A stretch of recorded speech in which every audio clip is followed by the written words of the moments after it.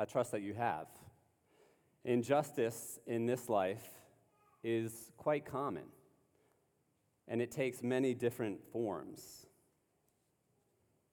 So, in the midst of your injustice, did you turn to anyone? And how did they respond? In times of injustice, I imagine you may choose to remain silent. Maybe you were wronged, and it has been kept a secret.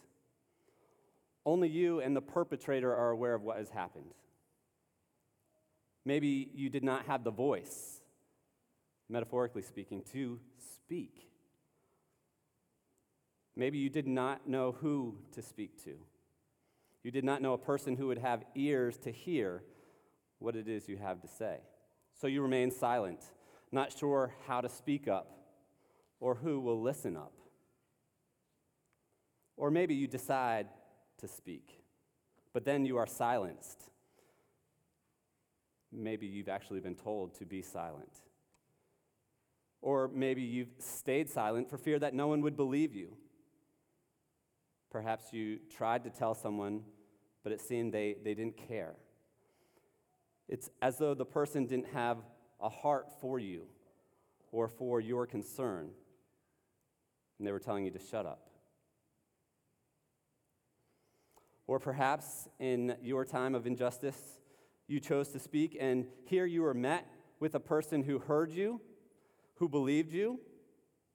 This listening person was eager to help, but there was nothing they could do about your situation.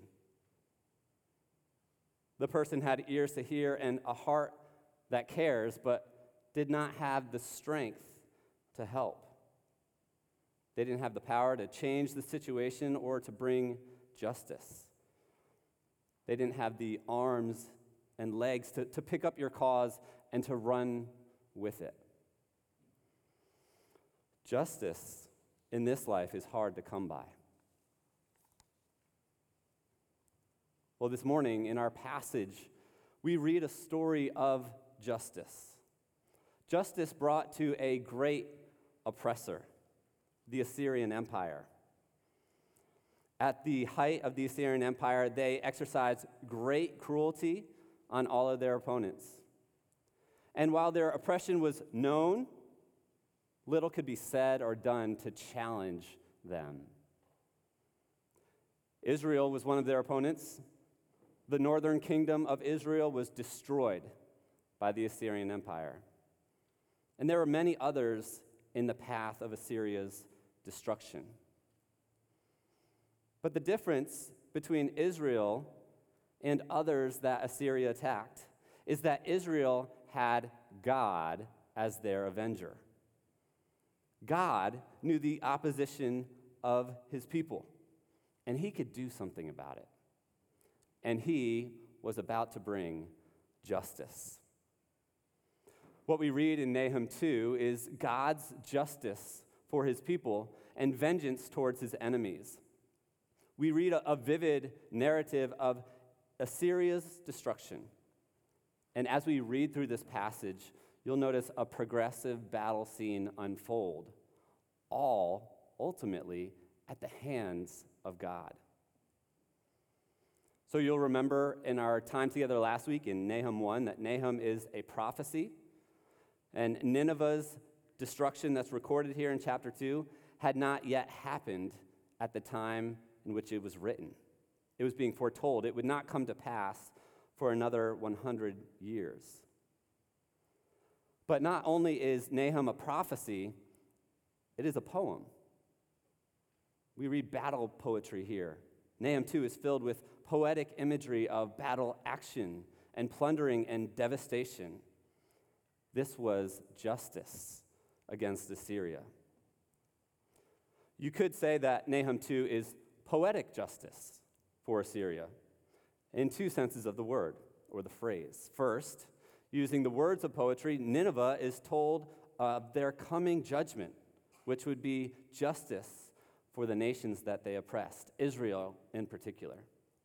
But in the second sense of the phrase, poetic justice, Nahum 2 Nineveh is now on the receiving end of the pillaging and the plundering that they had given out so many times prior. At any rate, all this happens at the hand of God. God is personally and powerfully involved with the justice of his people. And that's what I want us to consider this morning. So I invite you now to turn in your Bibles to Nahum 2.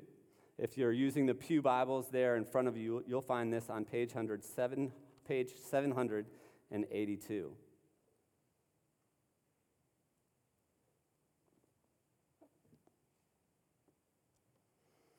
And if you do not have a Bible of your own, we'd encourage you to take that home with you, a chance to read about God and his plans for your life, for the world in which we live, to have a greater understanding of his purposes, to bring glory to himself and good to those who know him.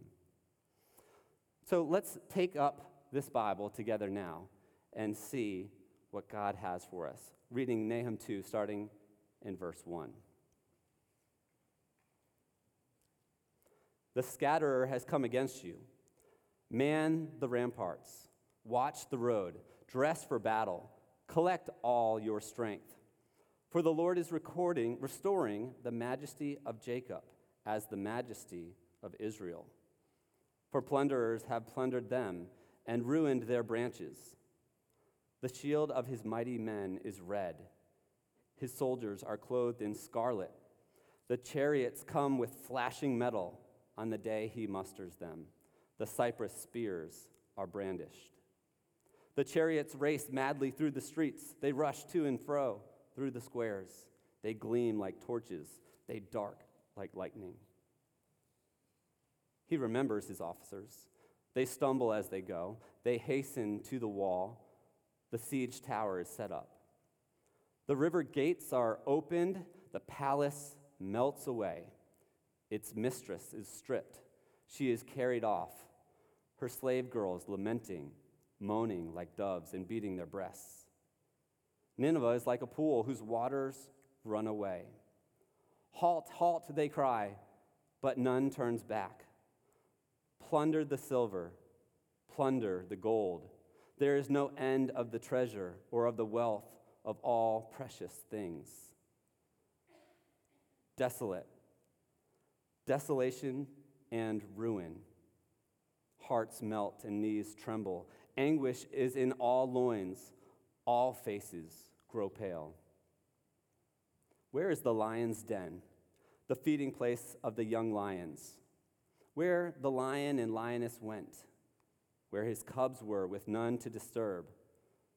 The lion tore enough for his cubs and strangled prey for his lionesses.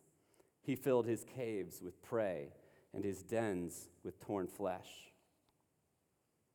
Behold, I am against you, declares the Lord of hosts, and I will burn your chariots in smoke, and the sword shall devour your young lions. I will cut off your prey from the earth, and the voice of your messengers shall no longer be heard. We mentioned that justice is hard to come by. And in this passage, justice is served. And while this is a poem of Nineveh's destruction, the capital city of Assyria, God is the main character. This passage captures a vivid picture of God's vengeance towards the wicked. So what I want us to consider this morning is two aspects of God's vengeance. So for the note takers among us, that will be the 2 points of our sermon. First, the Lord's vengeance on the wicked is personal. I'm going to give you one at this point. The Lord's vengeance on the wicked is personal. So we're going to see this in verses 1 and 2, a little bit in 5 and 7, and then in verses 10 through 13. So I'll highlight those as we go. Beginning with verse 1, which begins with the scatterer. So in the immediate action of Nahum 2, the scatterer is a coalition of mighty men that are mentioned in verse 3. These are mighty men who have been collected by God, an attacking army. And And this coming of the scatterer is the Lord's doing. Ultimately, it is the Lord who is the scatterer, the Lord who has come against Assyria. So already in Nahum, we've seen in chapter 1 that the Lord is a warrior. Chapter 1, verse 2, the Lord takes vengeance on his adversaries and keeps wrath for his enemies. Chapter 1, verse 8, he will make a complete end of the adversaries and will pursue his enemies into darkness. So the scatterer, the Lord, has come against you, Nineveh. Nineveh is an enemy, an adversary of God, and now is the object of the vengeance and the wrath of God. Well, the next verse of chapter 2, verse 2, also gives us a clue about God's personal vengeance. It says, "For the Lord is restoring the majesty of Jacob." The Lord is this personal name, this covenant name for God. The Lord is personally involved, and he is in relationship with his people. Here he is identifying with his people. He's committed to them. He's connected to them. He's going to carry up their cause. So we see there in verse 2 his personal investment. He fights for Israel, the first half of verse 2, and then he's going to fight against Israel's enemies, plunder, the second half of verse 2. So if there's any confusion then about the personal nature of God's vengeance against the wicked, it's made abundantly clear in verse 13. Verse 13, "I am against you, declares the Lord of hosts." So to God, the vengeance of the wicked is personal. He's personally involved. Now, if there's any question still, I want to point out that then God gets personal. So he's personally involved, and now he's going to get personal. So it's as though he's going to engage now in a psychological battle, a battle of the mind. So those of us who have been maybe involved with athletics, we understand that there is kind of the competition that happens between the lines, the actual game that's played out physically. And then there's also the competition that happens between the ears, the battle of the mind. And one of the tactics in athletics is certainly your physical play, but also your ability to play the person's mind, to get into their head. And we see God do this here as he's prophesying what he is going to do to the Assyrians. Maybe I'll make one other illustration for us. I played basketball as part of my upbringing and would sometimes compete against a superior opponent. Very rarely, but sometimes a superior opponent. And one of his tactics would be to tell me exactly what he's about to do, knowing I could do nothing to interfere, nothing to get in the way. And then he would go on and do that move and make that shot at the place he said he would, all the while talking to me along the way. There's a battle of the mind going on. Trash talk. Well, what we see here in Nahum chapter 2 is an example of godly trash talk. God, through Nahum, is going to tell Nineveh what he's about to do. He talks to them as he does it, and then he even taunts them after the fact.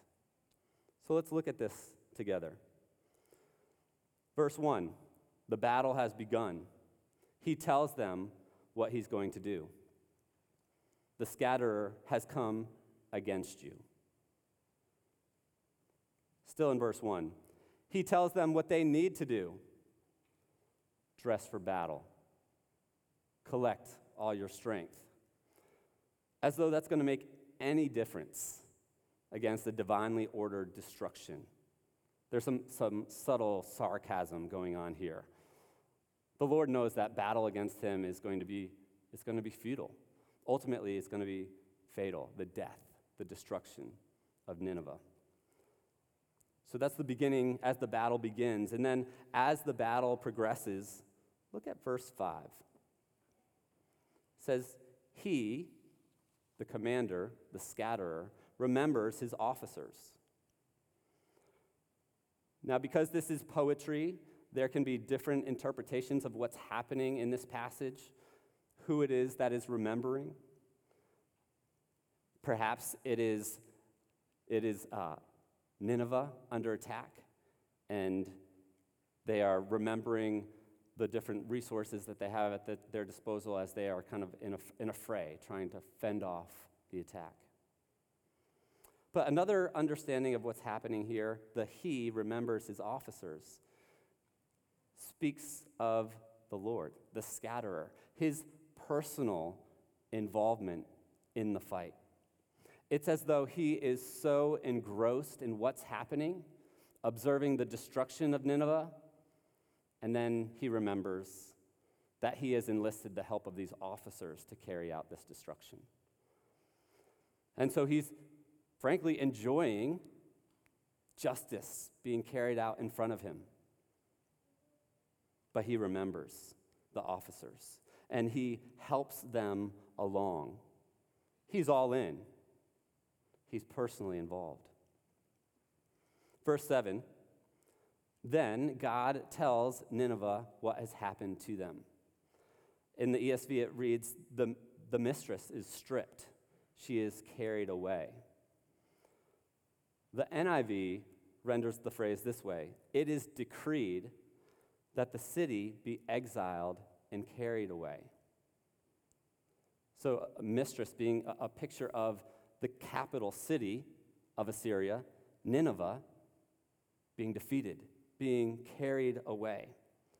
Again, the NIV, it is decreed that the city be exiled and carried away. It's as though in the midst of the battle, the verdict has already been given.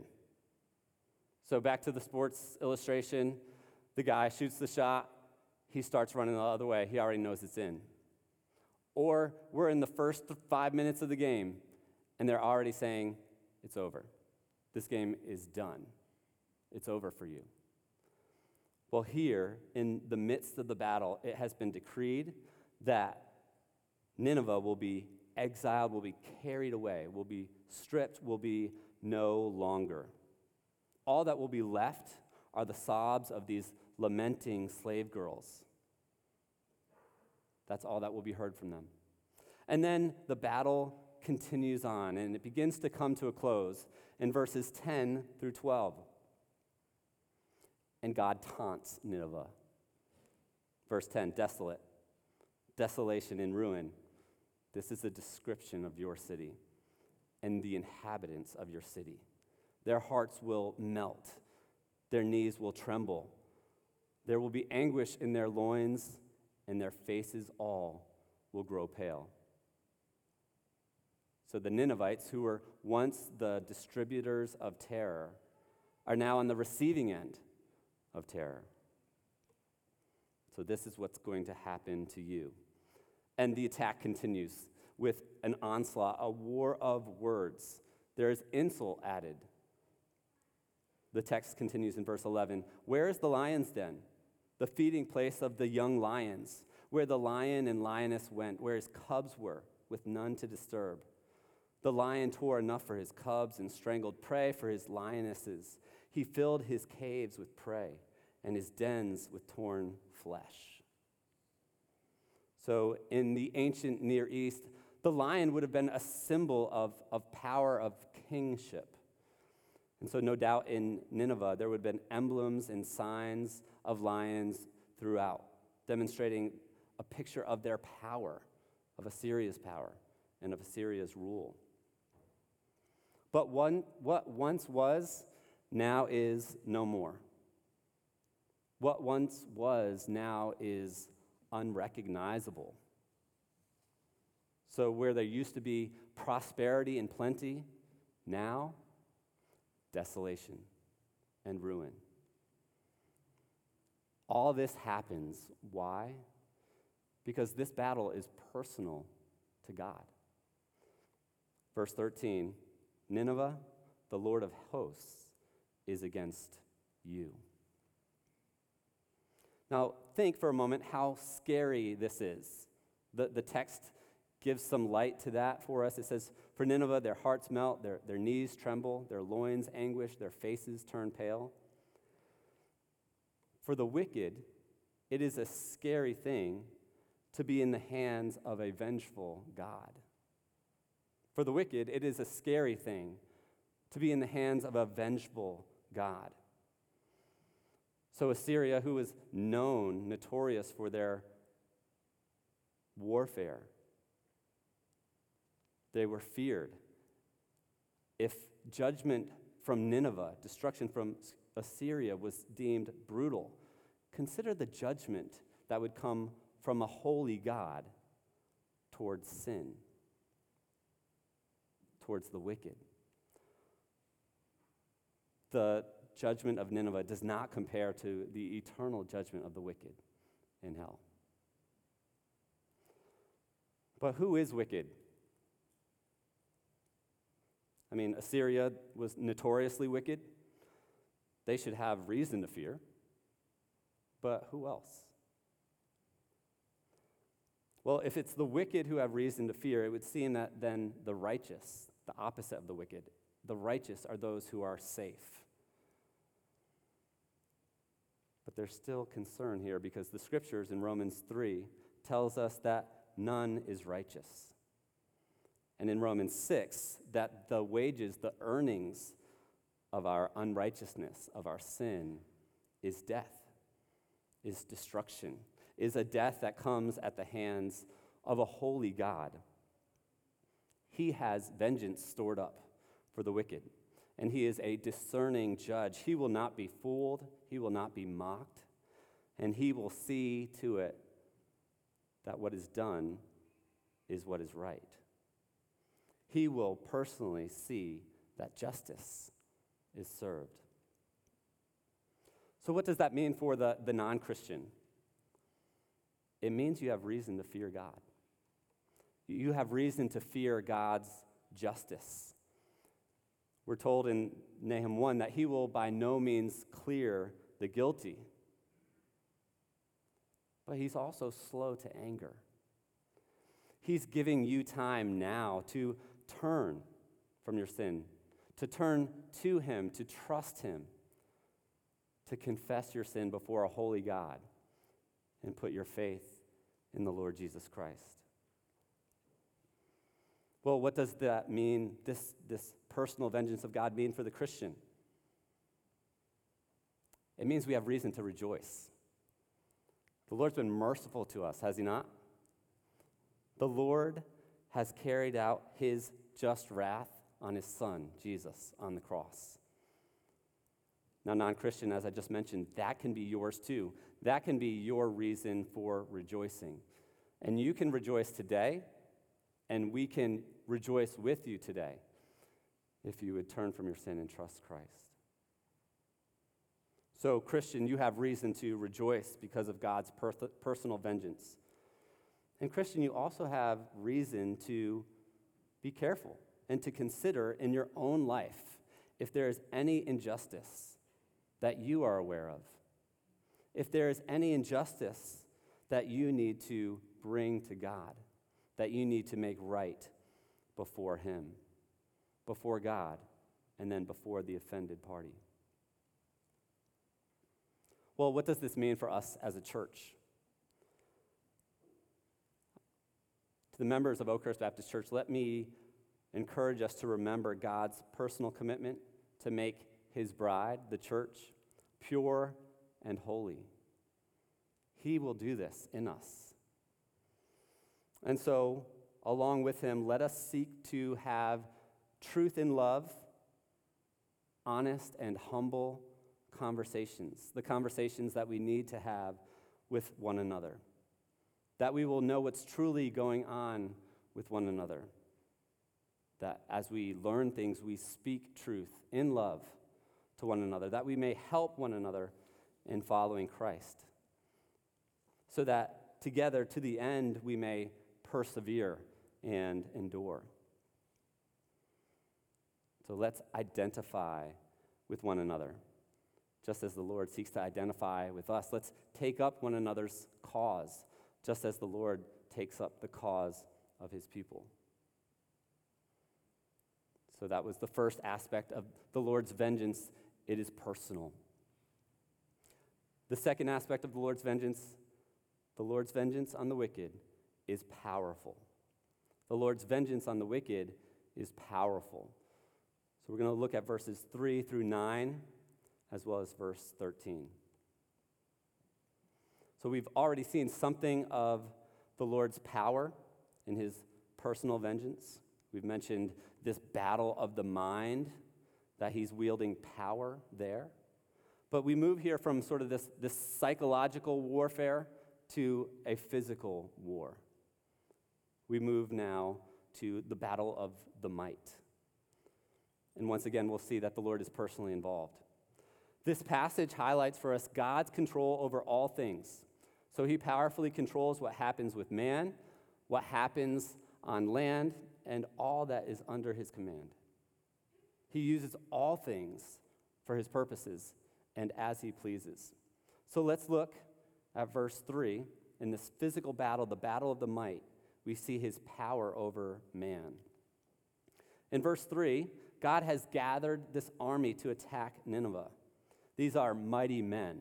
They are ready for battle. And it would seem that they are experienced in battle. Their shields are red. Their clothes are scarlet, bearing witness to previous bloodshed. The men ride these fortified chariots and carry in hand strong spears. In verse 4, the battle rages and races at a frantic pace. The weapons of war shine bright in the sun. They move quickly like a blur. Then in verse 5, the scatterer.